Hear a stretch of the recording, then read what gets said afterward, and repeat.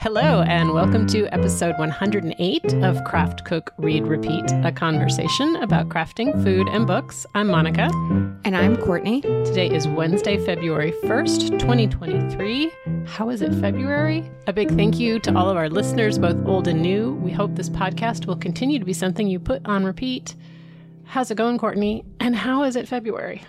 I don't know, 31 days hath January. I don't know. I thought January was just a spectacular month. I had such a great start to this year. Oh, good. No complaints. Excellent. How about you? Yeah, good stuff. And then I'm traveling tomorrow. We get to go see Boy One at college. It's Sailing Parents Weekend, so we're very excited. And it was supposed to be raining all weekend there, and now it looks like it's not. So very exciting. That's very fun. And that is why we are recording today, which is not our usual day. But yeah. We're flexible. We are. And thank you all for putting up with me last week. And I hope that you finally got the correct episode download into your ears and not the oops. For people who didn't even notice, you got the correct one. For those of you who got the episode that maybe started off a little rough around the edges, that was because we accidentally uploaded the unedited version, which is delightful in its own special way. But a little boring as well. There are reasons I do some editing before I send it up. Anyway, hopefully this will be no harm. A delightful and event-free episode, although full of lots of interesting chat in all of our regular sections, on the needles, on the easel, on the table, and on the nightstand. Away we go. On the needles.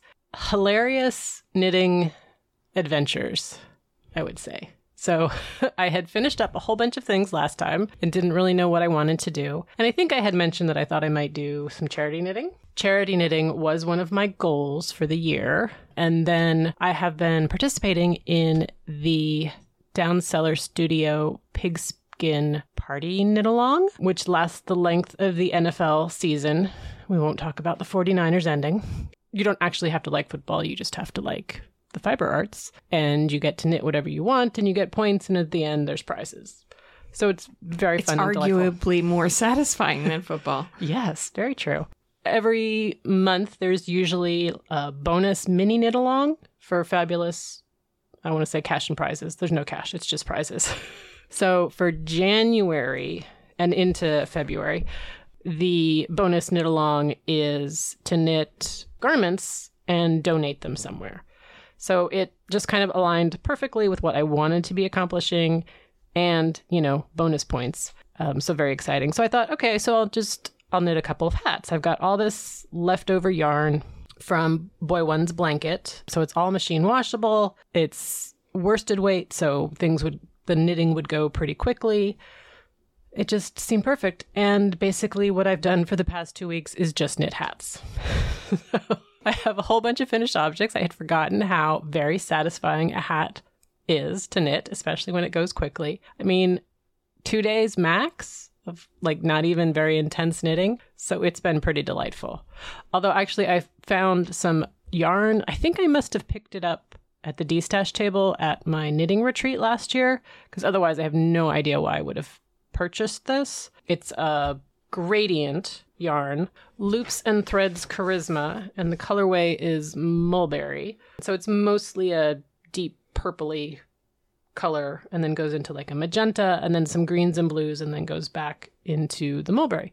So I thought this would make kind of a fun cowl, and I had 2 skeins of it. So originally I thought I was going to do a giant big fluffy cowl, but it's pretty big yarn. I think maybe it's bulky weight. So it would have made a really, really giant cowl. So instead I made 2 kind of medium-sized cowls. Both of them ended up being long enough to double loop. I used the diagonal striped garter stitch loop pattern from Church Mouse Yarns. It looks really cool. It ends up with your stripes being on diagonal. Then it's got the nice gradient, and you're doing it on super big needles. So very easy, very fast. And I got 2 of those done.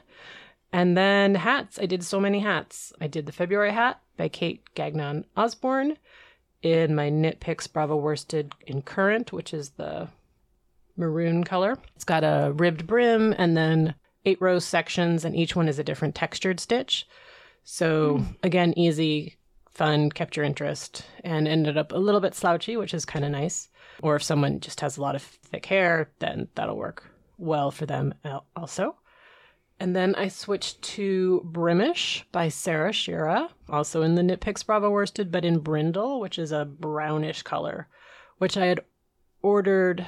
There were 2 additional skeins that I had ordered because for my contrast color, because sometimes it's hard to tell what the color is going to be when it's online. And this was not what I ended up wanting. So I did not use it. So I had an entire skein of this sitting around. So I thought, hat, because some people like brown hats. Not everyone wants, a brightly colored I thing like on brown. top of their. Yeah.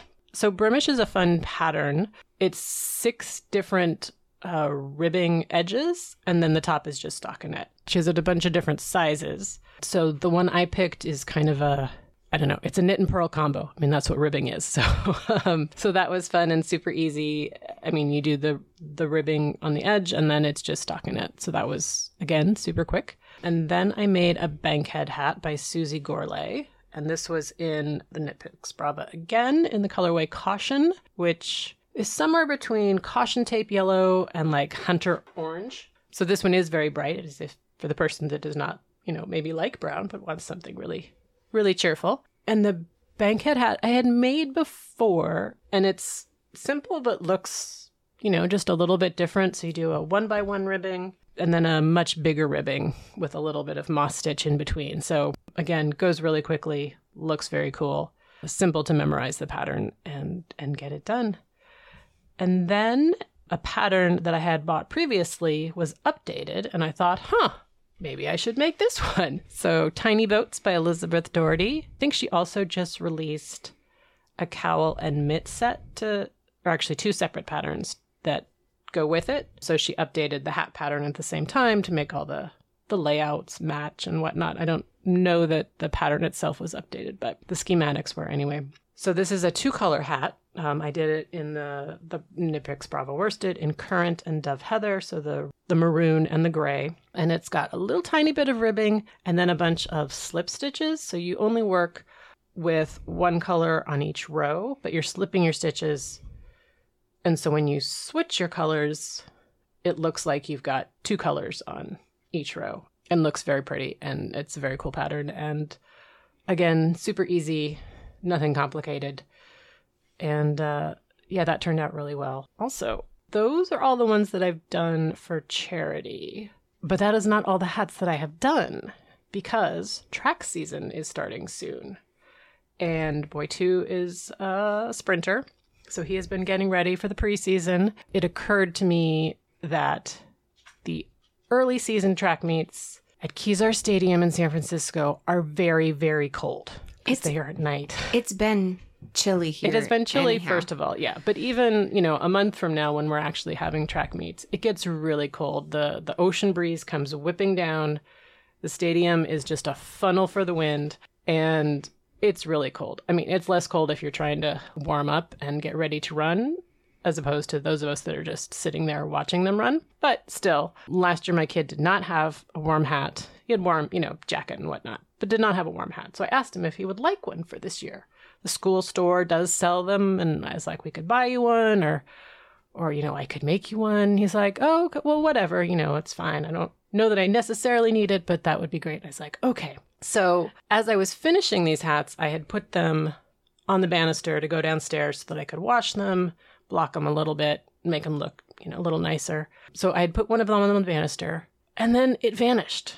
And I thought, well, maybe I took it downstairs and it went through the laundry, but I had done all of the laundry and there was no hat in there. And I asked my husband if he had done something with it. He said no. Maybe it fell down the stairs. We looked all around, couldn't find it. So the next morning I asked Boy 2, and I was like, there's no way he would have done anything with this hat. I think it was the brown one. He wouldn't have taken it. I always put stuff for him to take downstairs.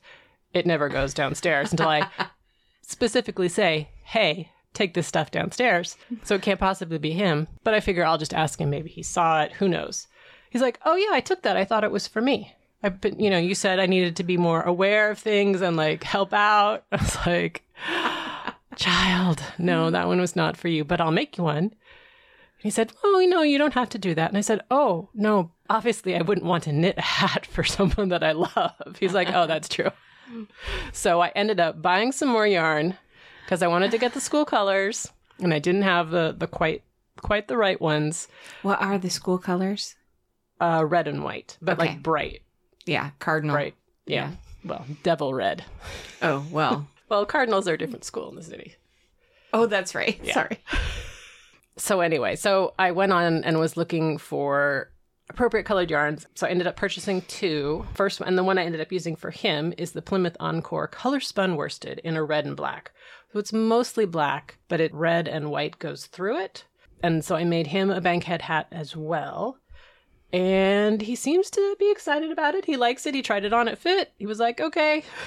I don't know if he's as thrilled about it as I am, but he did seem pleased and not against wearing it. So it will be there if he needs it. And I actually possibly have enough left over to make another one for the husband, because I don't know if he has a good sitting and watching track meet hat yet either.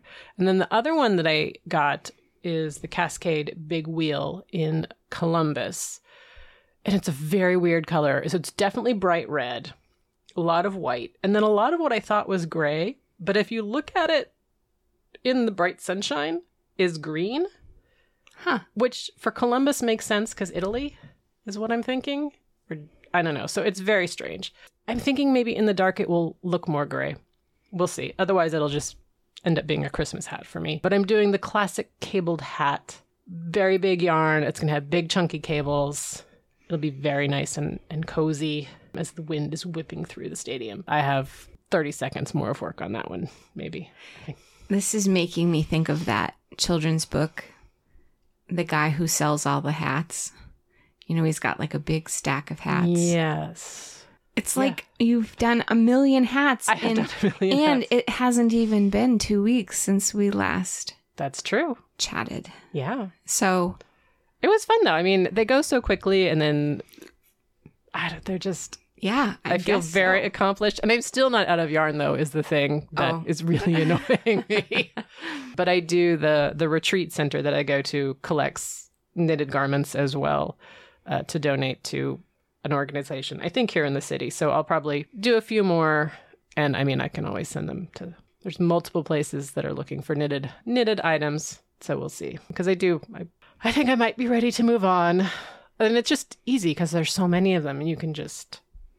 do one and be done, and then you can go find another one and do that and be done. And it's a good way to try different stitches or techniques or use up yarn and feel pretty low philanthropic commitment about it.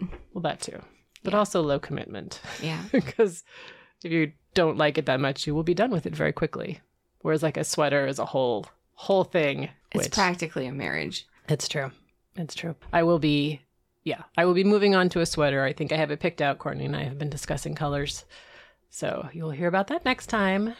We shall see. And then I got to figure out what travel project I'm bringing. Oh, I don't know. Big decisions. I hate packing so much. I will probably spend a lot of time looking at yarn instead.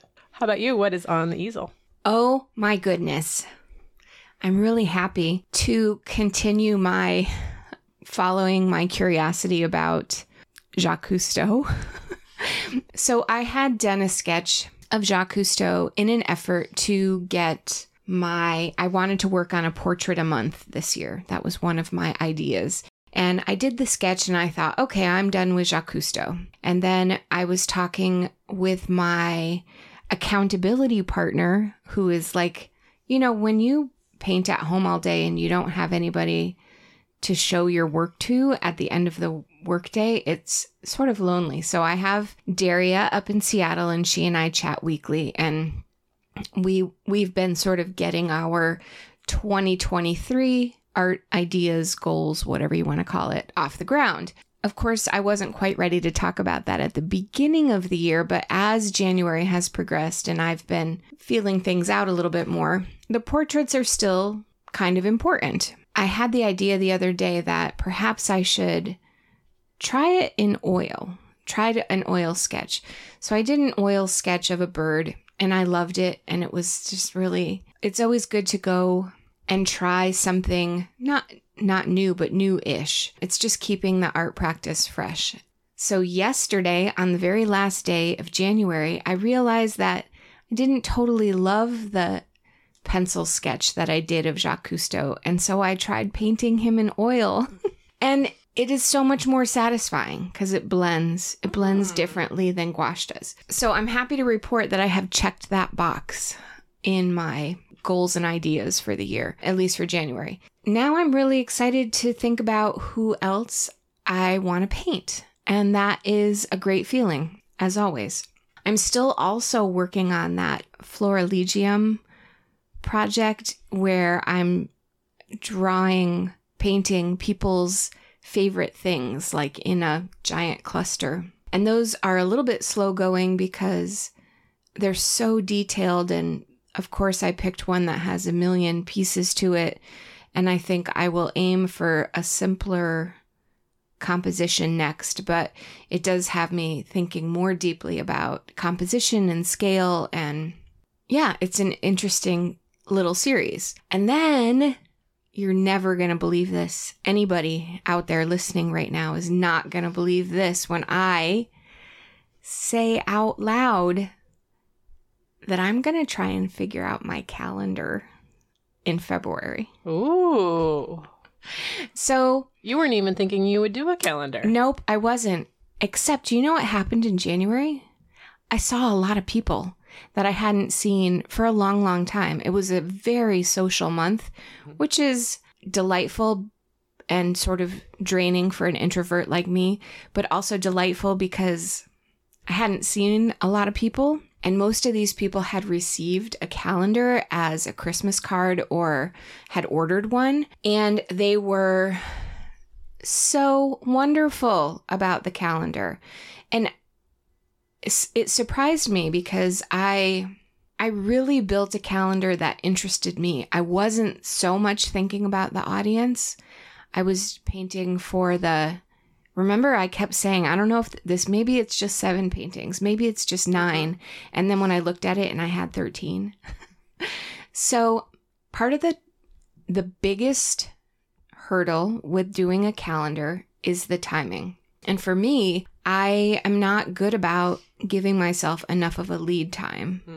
And because I'm coming off of such great in-person response to the calendar, I thought, what if I just do it now and paint what I want to paint and see what comes of it? So I have a week to generate ideas and sketches and feel this out. And then I'm going to try to make the calendar happen in the beginning part of this year. I can't promise that it'll be done by the end of February. Even if I got well underway, that would be a huge success, I guess.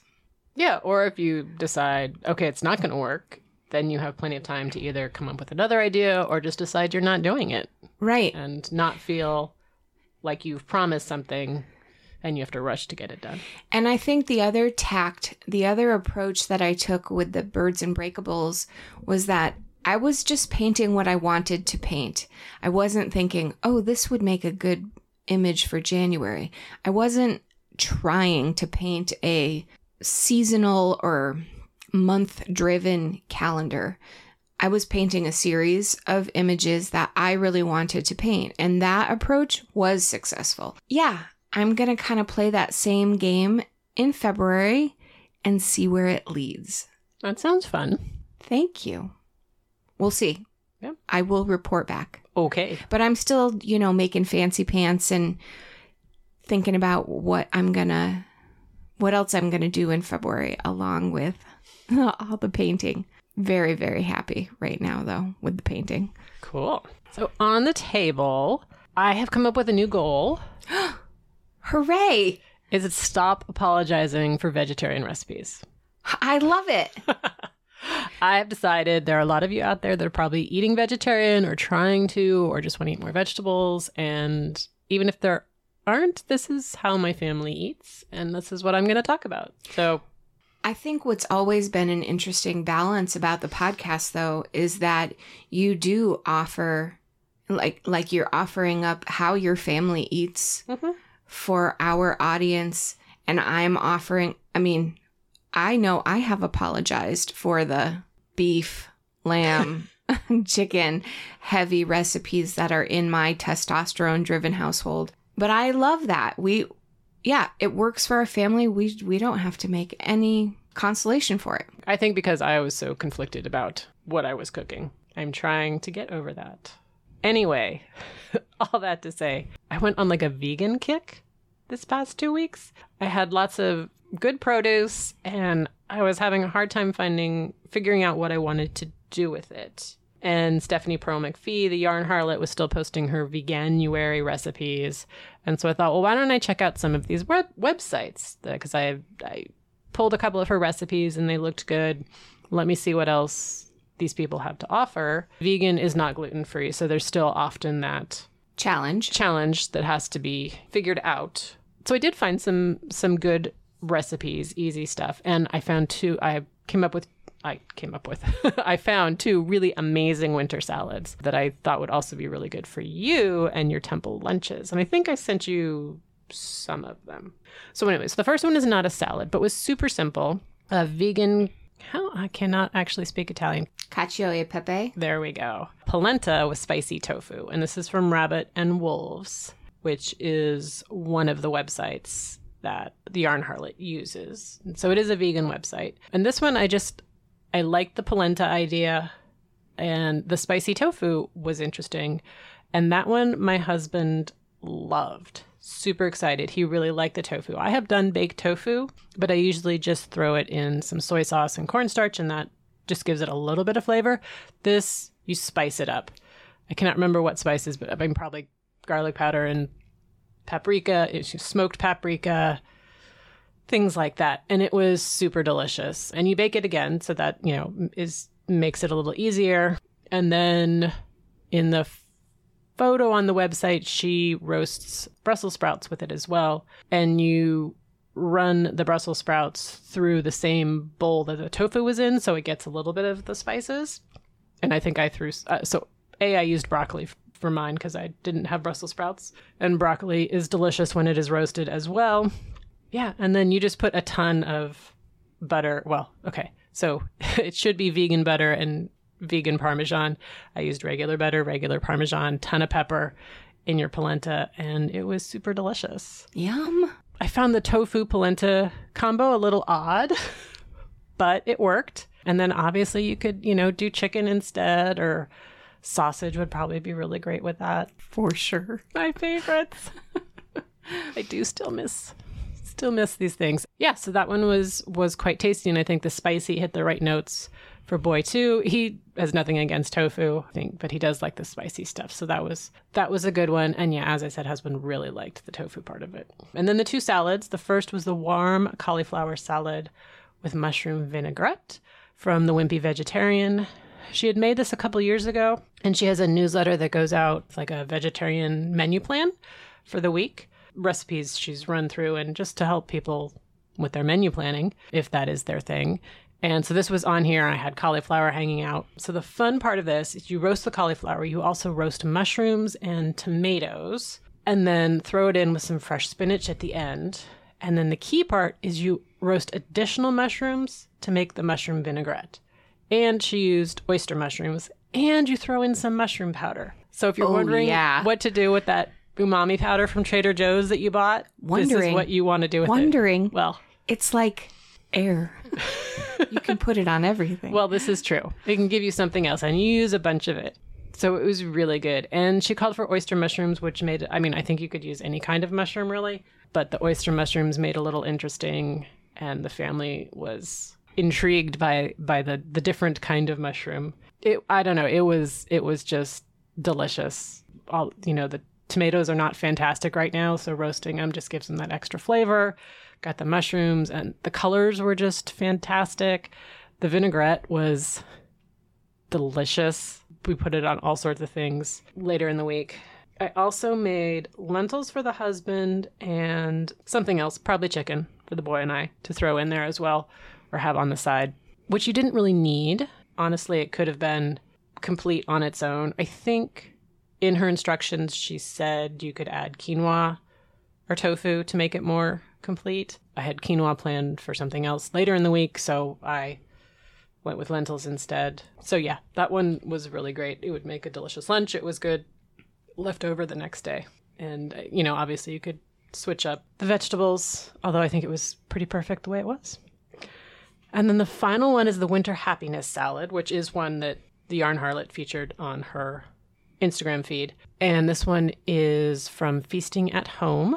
This is the one that had quinoa, but also had kale and an apple, green onions, chickpeas, dried currants, but I subbed in dried cranberries because that's what I had. And I mean, that's just a classic combination with kale.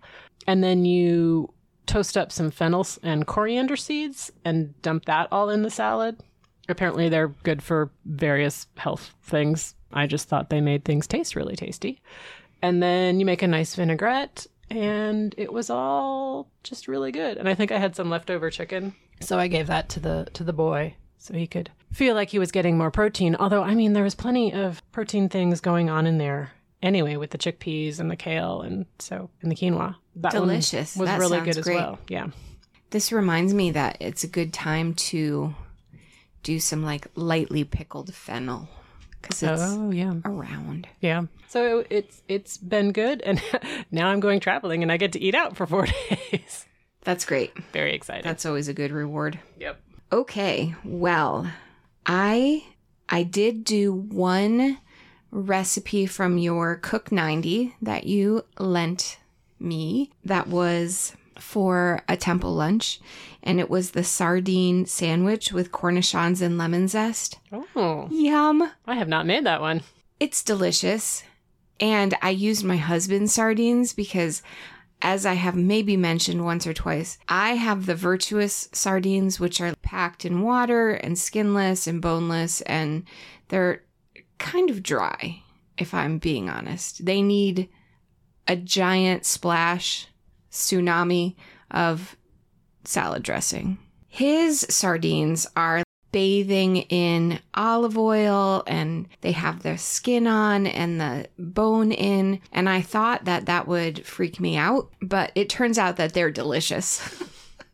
And I do take the little backbone out. And it is kind of like you can use mayonnaise or mustard or vegan mayonnaise, whatever, for your sandwich slather, and lots of lemon zest, which is a great bedding for the sardines. I think there was an alternative to the cornichons, but that's what I had. And so I used cornichons, which the jar has been unopened in my fridge for I don't know how long. And boy, is that fun. I don't know. It just seemed really fun. It has like a little basket that you can pull out these teeny tiny little pickles. Ooh, fancy. So fancy. And that was one of my temple lunches. And because I had egg salad left over from the other temple lunch, I put cornichons on the egg salad sandwich the next day. So good. I'm really taking care of myself at lunch. Good. Then my only other sort of new recipe is a Dijon chicken that I had like slow poached some chicken breast to do in a rice bowl, and they were really bland. And so I made a shallot Dijon cream sauce, mostly with chicken stock and then just a little splash of cream to kind of bind it all together. Oh my gosh, carried the whole dish. It was delicious. I ended up making a double batch because it was so good you wanted it on everything. And so that was my other little win for the past week and a half. But I have a great story. Okay.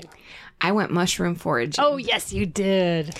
And so people who might have peeked at the Instagram stories, I did show a couple of the mushrooms that I collected in the woods off the coast of Sonoma, Jenner area. It was, I don't know, I was in the middle of the woods.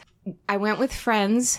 My husband went to the wrestling match, so he wasn't able to go with me. And so it was me and some friends, and we're in the woods, and we had a guide, and the guide gave minimal instructions about any of this, which seemed like kind of nerve-wracking. So he told us to go off and pick what we could and bring it back, and then he would inspect everything that we had collected. There's so many things that I want to tell people about this experience. First of all, it felt really weird to go off trail into the woods. It felt like being a kid, you know, where you could run around in the woods and sticks are breaking underneath of you and you've got to like duck under branches and crawl around on the forest floor and pick things. It seems verboten as an adult, but it was really delightful. I had twigs in my hair. My knees were dirty. I had the most monstrous basket full of mushrooms. Wow. We didn't think we'd be able to collect that much. It's more like chanterelle and candy cap season. It isn't like porcini season or morel season right now. And we also kept finding these gigantic white and red mushrooms. And we have the Amanita muscaria ones, the Phlia garvic, that grow underneath of our tree. And they're psychotropic. So I thought that maybe they were young muscarias and maybe they were psychotropic. But we picked a whole bunch of them anyway. And we'd take them and lay them all out. And the naturalist, his advice was, you can taste any mushroom. You just can't swallow them all, which is a fair point. So the pink and white ones were really Rucellas, and there's like 80 different kind of Rucella mushroom. And for many years, he was just avoiding them and tossing them out because they're completely acrid.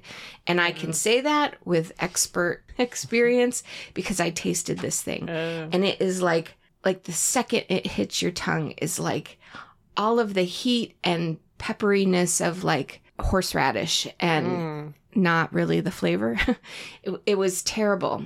But apparently he learned from a tour group that Eastern Europeans pick these mushrooms and stew them because once they hit a certain temperature, they totally mellow out and have a different flavor. And so he recommended picking them and trying them stewed because it's a whole different flavor profile. I sure hope so. So we picked all day and we had a lot of the Rucellas. We had a lot of candy cap. We had some yellowfoot chanterelles and some chanterelle mushrooms. And then we found a teeny little cluster of black trumpet mushrooms, which was like finding gold, basically. So we find all of these great mushrooms. And then at the very end, when we're trying to make our way out of the forest, we were in this really thick pocket. And all of a sudden, we noticed that nobody has been picking there. So it was sort of this untouched pocket that people hadn't found or picked from. And there were mushrooms everywhere. And it was like a mushroom forest wonderland. And it was this really incredible feeling. This is what the forest looks like when we don't tromp through it and pick all the mushrooms. Well, it was a mushroom picking group, so it was to be expected. But it was super exciting and it felt like forest bathing and Wild West kind of, I don't know. Getting your nature on. It was so joyful. And I drove home with a huge smile on my face and we had great weather. I think my only disappointment about it was I didn't feel like I could go home and fry up all of these mushrooms. Each one needed a different kind of treatment. And he did the other thing, helpful thing that the guide did warn us about was you may be fine with wild chanterelle mushrooms for 20 years and then suddenly you're not fine with them anymore. Mushrooms are kind of interesting. And so you just need to be mindful of your own tolerances. And like somebody in your house might like the yellowfoot mushrooms and somebody else, it might not agree with them at all. It just seemed like a lot more work than I thought it was going to be to taste test these mushrooms every single time you go. So I have a whole new appreciation for wild foraged mushrooms. This episode is clearly the one about fungi. We're fungi heavy today. But it was super interesting and just a totally great experience. And then my husband went to Costco and he came home with a big bucket of dried porcini mushrooms. He went foraging and that is delightful. I loved it though. And I had so much fun drawing the specimens that I brought home. There was one like a hen of the woods, which was this crazy mushroom. And you're supposed to slice down the middle and count the bugs and that will determine is it good enough to eat kind of thing. So there was a little bit of an ick factor with some of this. all to say it was a super experience, and I feel slightly more qualified to forage in the wild for mushrooms now. Cool. This doesn't look like something you're going to go do next Saturday. Well, no, because I'll be out of town. But no, that would be cool. Really? Yeah. Oh, good. Okay. Yeah. No, I mean, my produce box, because it's organic, there is a little occasionally ick a little factor. Yeah, like washing the lettuce and whatnot. You have to. It definitely takes a little bit longer than store-bought lettuce, for sure. example. Yeah, so I think I have a certain tolerance for it, but yeah. On the whole, I was, even in the really picked over sections of the forest that we were in, I was delighted with how much you could actually find. And I'd be very interested to go for fiddleheads, because that's something we grew up with foraging for. So yeah, it was fun. I'd love to get some porcinis. Yes. So I'll pay attention to that season next time. All right. Okay, stay tuned. On the nightstand, random, all over the place books this time. But we start off with A World of Curiosities by Louise Penny. That's right. Inspector Gamache is back. Number 18. Wow. I know. It actually came out in November, but it just took me this long to get it from the library. I have read it now. We are back in Three Pines. The group is all back together. All the regular cast of characters, plus a few new people. They find a bricked up room that has been hidden for about 150 years, and it is filled with stuff, including a giant painting based on a classic, but with some changes. What is going on? It is full of puzzles and messages. And we also get Gamache and Beauvoir's first case together in flashbacks. So that's super fun. Finally. I know. Yeah, so overall, just a classic Gamache book. The final solution I didn't love, but that is more a personal statement about what I enjoy in the mystery realm and not a criticism of the book. Yeah, exactly. Again, just classic, all the people that you love. And we haven't talked about the TV show at all, which was interesting. And I think you would enjoy it more if you had not read all the books, or if you have forgotten the first ones and you don't mind the lack of character development in all of the characters. I would concur. It's very much focused on the mysteries. Each book is 2 episodes, so goes very quickly. There are 2 characters that I love, and at least 2 characters that I'm disappointed with. Fair. It's not bad. But it is worthwhile, and it's well done, and it's just a departure from the It is a books. completely different experience. Yeah. Anyway, then I read Foster by Claire Keegan, who wrote Small Things Like These, which we both really enjoyed. That was long listed for the Booker Prize, I believe. Anyway, they're both very short books. This is possibly her first one that she wrote. Again, it's very short, about 100 pages. She wrote it in 2010, and it was just re-released. And so this was one of my books that I got for my Irish book subscription. So I am checking off one of my goals to keep up with these books, although my 3rd one just arrived, so I'm falling behind. But it's early. It's early days. I'm good. So this is the story of a young girl in Ireland, obviously. Unclear when. She has lots of younger siblings. Her mother's expecting again, so for the summer they send her off to the coast where her aunt and uncle live. It's just a very quiet book, and she, is experiencing being an only child for a while, and with this, her aunt and uncle don't have kids. Everyone's kind of wondering who she is and what's going on, and it was just really beautiful, and I think if you liked her first book, you would like this one as well. And I will say that one of the interesting things that I thought about this one is that in a lot of ways it reminded me of Crossing to Safety, in that it's simple, domestic, not a lot happens. But I loved this one, did not like Crossing to Safety as much. Got my husband to read this. He was not into this one at all, but really liked Crossing to Safety. So I'm not sure what the difference is exactly, but we both definitely felt that there was a difference. Mm-hmm. So that was a nice one. It's I'm on the wait list for it at the library. Oh, do you want to borrow it? And it's like a mile deep. I think because, Small Things Like These was such a big Let me check and see where I'm at. But yes, I do want to borrow it. And you can have, as I said, it's just over 100 pages, so it'll take you just a hot minute to read it. And then I listened to The Mermaid of Black Conch by Monique Roffey. And this was my book choice for the Storygraph Read the World Challenge. So this is the Trinidad and Tobago book. Monique Roffey is from, I think, Tobago. And so this was really nice to listen to because you got that Caribbean accent, because the story is written in that voice. Yeah. I think it would be harder to read. Plenty easy to listen to, though. So that was good.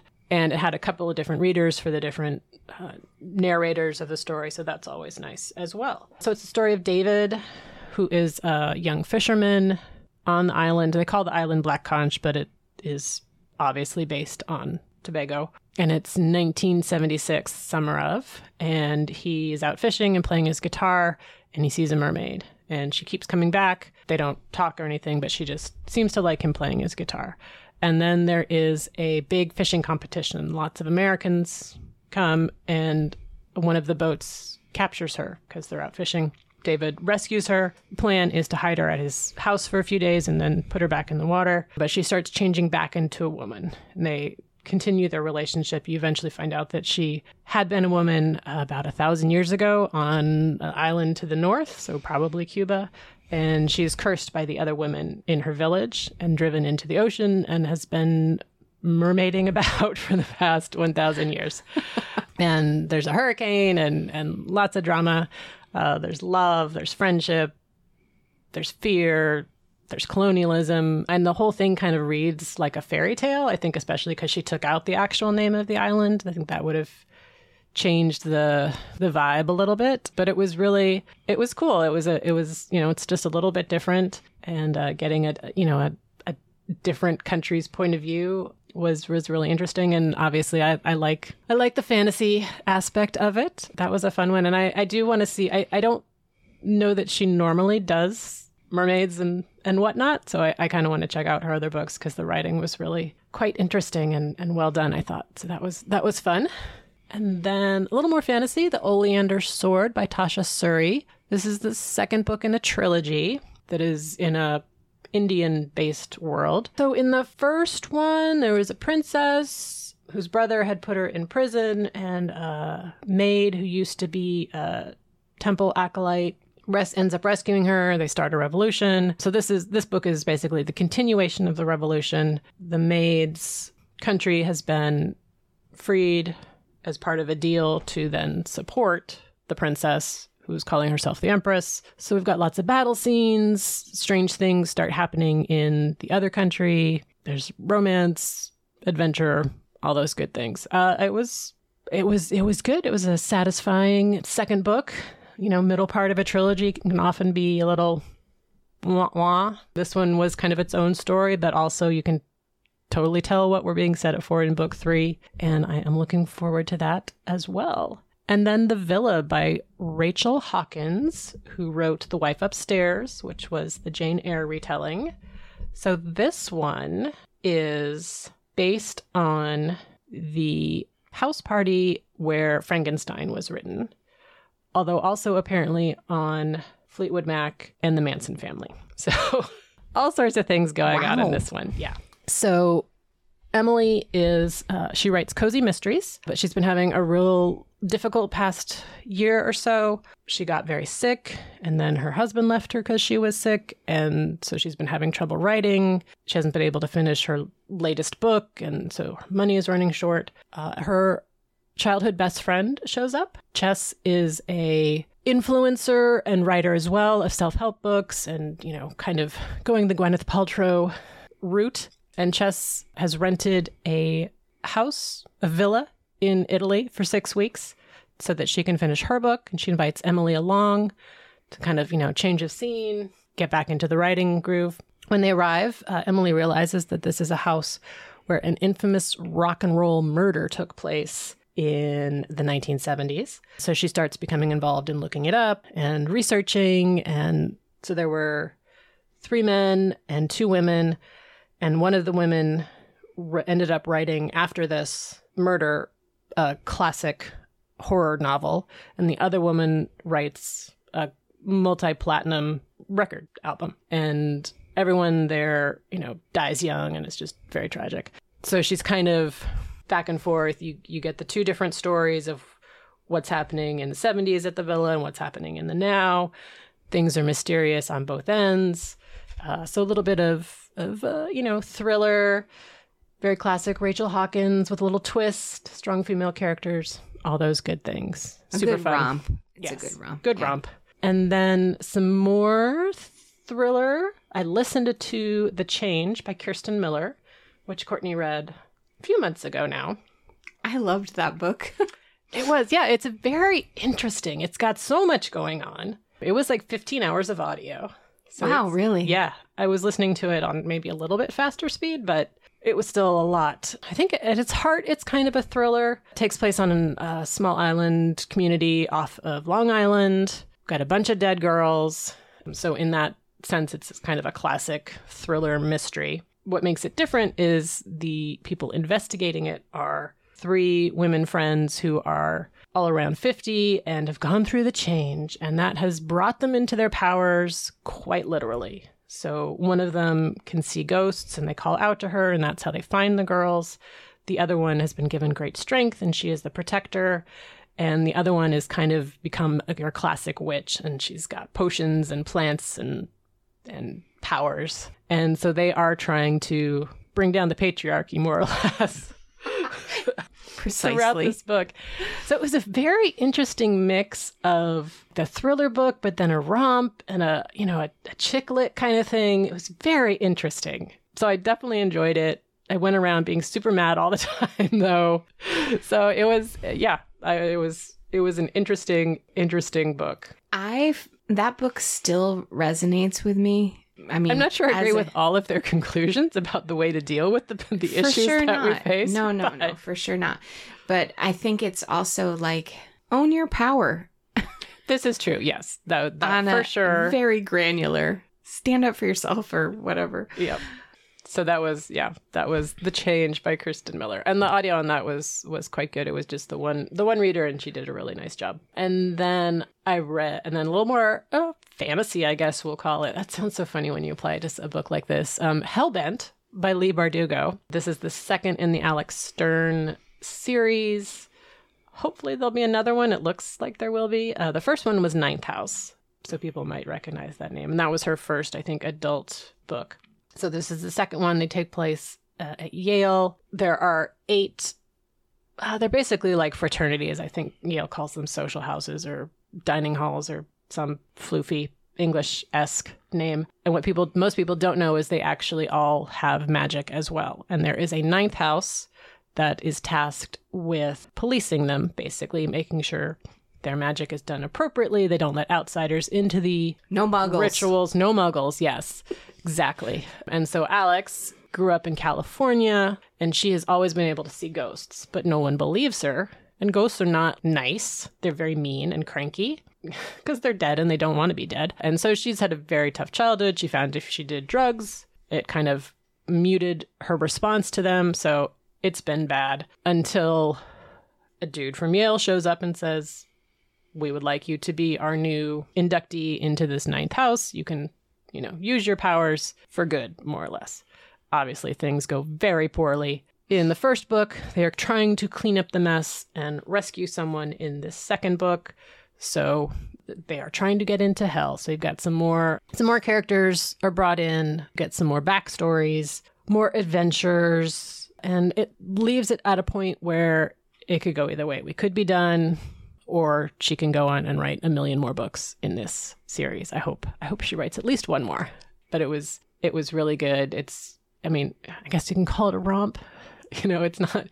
And that was the thing I was trying to figure is like, because there's demons, they're going to hell, there's dead people, but it's not creepy like a horror novel is. I mean, there's plenty of creepy stuff going on, but it's not. I don't know. I never found it scary, so I'm trying maybe gothic. I don't know. I'm trying to figure out what it is that makes that difference in writing style that makes it, I can't read this before I go to bed versus, oh, this is fine.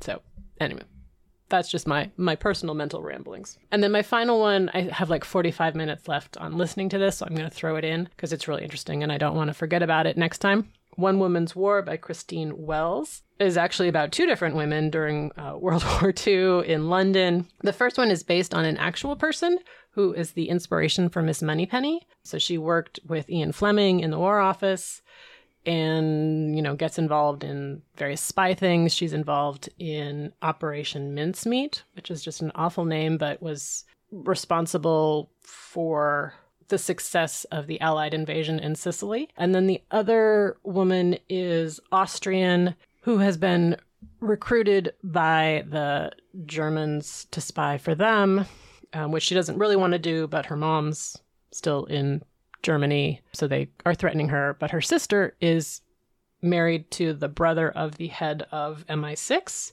so she ends up going to England, and then she gets recruited by the English, so we're never quite sure which side she's really for. She has a bunch of adventures as well, so it's very exciting.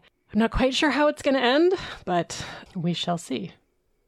Okay. That's a fun one, too. That's a good diverse list. Yeah, it was really all over the place, which is good. Yeah.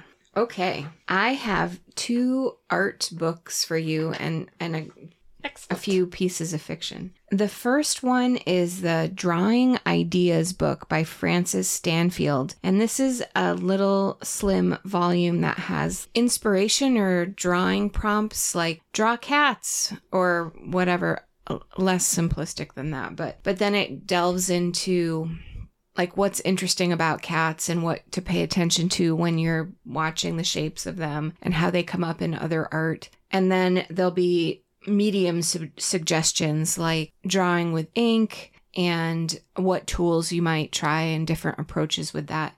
And then technique prompts, which I haven't really gotten so far into yet, but the ones that I saw were different collage challenges. It's a slim book and it has some really cool ideas, and I found it kind of useful for the past month for my sketchbook work. And then the other one is called Daily Rituals. The subtitle is Women at Work, and it's artists, sculptors, writers, musicians, poets, etc. All creative pursuits. And this is by Mason Curry. And a few years ago, Mason Curry wrote a book, I'm going to forget what it's called, but basically Artists at Work. And he featured 161 different creatives and only 27 of them were women. And to his credit, in a way, he looked at that book and realized, oh my gosh, I have less than 17% women in this volume. And so he set out to sort of correct the record with this volume of women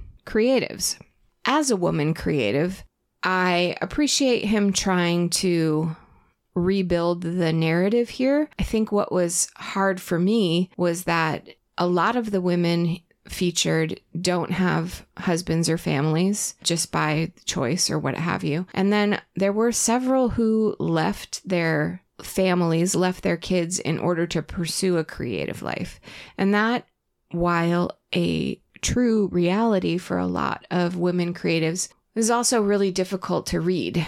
And I don't know why I'm struggling with that, but I am. All to say, it's an interesting volume paired with its, earlier, mostly male companion volume. And I think it says something about the difficulty of being a female creative even now. And that, I guess, is what makes me sort of sigh deeply into the microphone. You need a wife.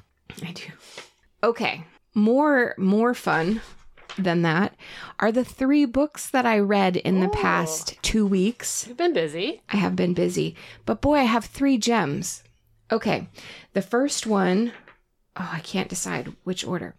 The Cloisters by Katie Hayes. Ooh, I've heard of this, I think. It's everywhere right now. It's a new release. Our main character is Anne, and Anne lost her father recently, and she can't seem to get into PhD program, and she wants to study Renaissance art kind of thing with a focus in, I don't know that she wants to study tarot card history, but it's definitely a big interest, and sort of translating these things is a passion of hers. Well, she lands a summer internship at what she thinks is the Met in New York City. And when she gets there, they kind of bait and switch, and she lands at the Cloisters. Now, I've never been to the Cloisters, and so I'm starting this book and I'm like, what is the Cloisters even? And then they're describing this sort of Middle Ages Renaissance architecture. And I couldn't figure out why this is in Manhattan, time-wise. And so I had to stop what I was doing, do all of this research on the Cloisters because my brain would not allow me to continue the narrative. Very interesting. The story is equally fascinating. It's considered a Gothic novel. It's got a lot going on. It's very twisty and surprising. Anne befriends this other woman who's in her department, and they have this very weird, very fast friendship. And there's the power dynamics and class divides because Anne comes from a really modest background and her new friend is super wealthy. There's a lot going on and you almost don't know where to look. The ending is a complete surprise. And I applaud Katie Hayes for that unveiling. I don't want to give a single thing away. Super enjoyable read. Stayed up way too late reading that one. Okay, then I have The Cherry Robbers by Sarai Walker. This is loosely based on the Winchester family, the rifle family. So this is actually my place of origin. The Winchester family is. Fictionally speaking, this is the Chapel family, and there are 6 sisters, and they're all named after flowers. Aster, Rosalind, Daphne, Calla, Iris, and Hazel. The cover art is spectacular because it's all of these flowers with a rifle going through it. So the 6 sisters' mother is kind of touched. She's kind of crazy, and she thinks she sees the ghosts of all of the people who have been killed by the Chapel rifle. And there's weird gun family history in this. The sisters are basically cursed. It comes out pretty quickly that the book opens with Iris looking back as an 80-year-old on the demise of her family. So it's going to happen. You just don't know why or in what order. And so off we go to 1950s Connecticut, where these girls had like 3 options, but because they're wealthy, their options were a little more exciting, like marry a wealthy man, or become a teacher, or that's about it. Yeah, you could become an eccentric old aunt because they had money. Build a big house in California. Yes, you could, and try to make up for the ghosts of your family's past. We're referring to the Winchester Mystery House, which is a pretty creepy place, actually. Yeah. It was interesting. This did feel very Gothic. I listened to it on audio. Definitely held my interest. There was one point in the middle where most of the sisters were gone at that point, and I was kind of like, well, what have we got going on? And then it really digs into the psychology of the family and what it might be to live in a family whose entire fortune has been based on the wars and death of thousands and thousands of people. So it took me by surprise, and it was a really worthwhile listen, and I enjoyed it, even though I hate guns. Okay, and then lastly, Tomorrow and Tomorrow and Tomorrow by Gabrielle Zevin. So you liked it? Oh my gosh. It was not a hard decision to save that one for last.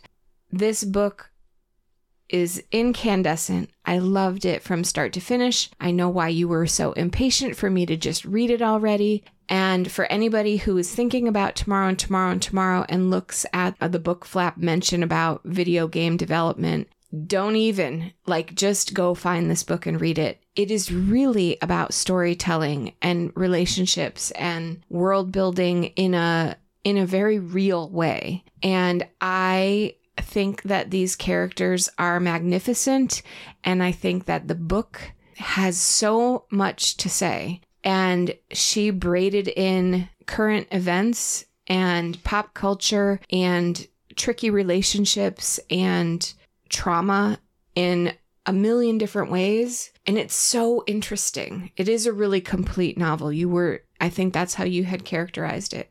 Brief recap because it's a gem. Sadie, Sam, and Marks are our 3 characters. And Sadie and Sam meet as young, like 10-year-olds in a hospital, and Sam has had a trauma and Sadie is there because her sister has a disease. And that is how their friendship begins. And then they lose track of each other intentionally, unintentionally for a while. And then they meet up in Cambridge, where one is at Harvard and the other is at MIT. And that really ignites the rest of their lives, really. I think what's super compelling to me is that this isn't really a love story. It is a story about 2 people with a really intense connection. And that is just as beautiful and profound as a romance in a lot of ways.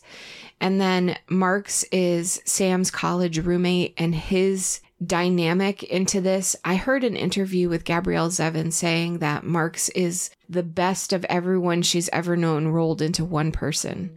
And it almost makes me cry because the book is so moving. They do embark on this, video game world. And I am not I think the important thing for people to hear from me, because everybody will have a different opinion. I'm not a video game person. I have never really played a video game that I can think of, even though I was born in the right time for it. I'm a book kid, basically. The descriptions of these games and how the games relate to their real lives is the most beautiful way to describe something to someone like me and make me want to talk to my kids about video games and understand the beauty that they see in it in a whole different way. I was overwhelmed. In the best way possible. I thought it was incredible. I don't know what else to say about that book. There's just so much there. Just go read it. Go read it. It's so good. And apparently I just heard a review on Downseller Studio. She read that and then she went back and read one of her older books and said it was maybe not as amazing, but still really quite a good read. So The Storied Life of A.J. Fikry or something. I haven't read that either, but I think it's on our shelf. So I shall. So incredible. That's it. That's all I got. But that's a great way to end. Yes. Perfect. Yeah. I'm so glad. Okay. We have to talk about it off air, but I'm really glad you got to it. That was a good one. And I think that's it. 1 month till Stitches West. Yes, where we'll be coming to you, not really live, but we're going to record up there. Yeah. We'll do the same thing we did last time because that was super fun. And looking forward to it. Getting ready. Until next time, make sure to do something you love every day. Thanks, everyone. Bye. Show notes can be found at craftcookreadrepeat.podbean.com. You can find us on Instagram as craftcookreadrepeat or Courtney SF, that's CORTNEYSF. On Ravelry, I'm Magdon, MAGDON. And if you have any questions or comments, email us at craftcookreadrepeat@gmail.com. Thanks for listening.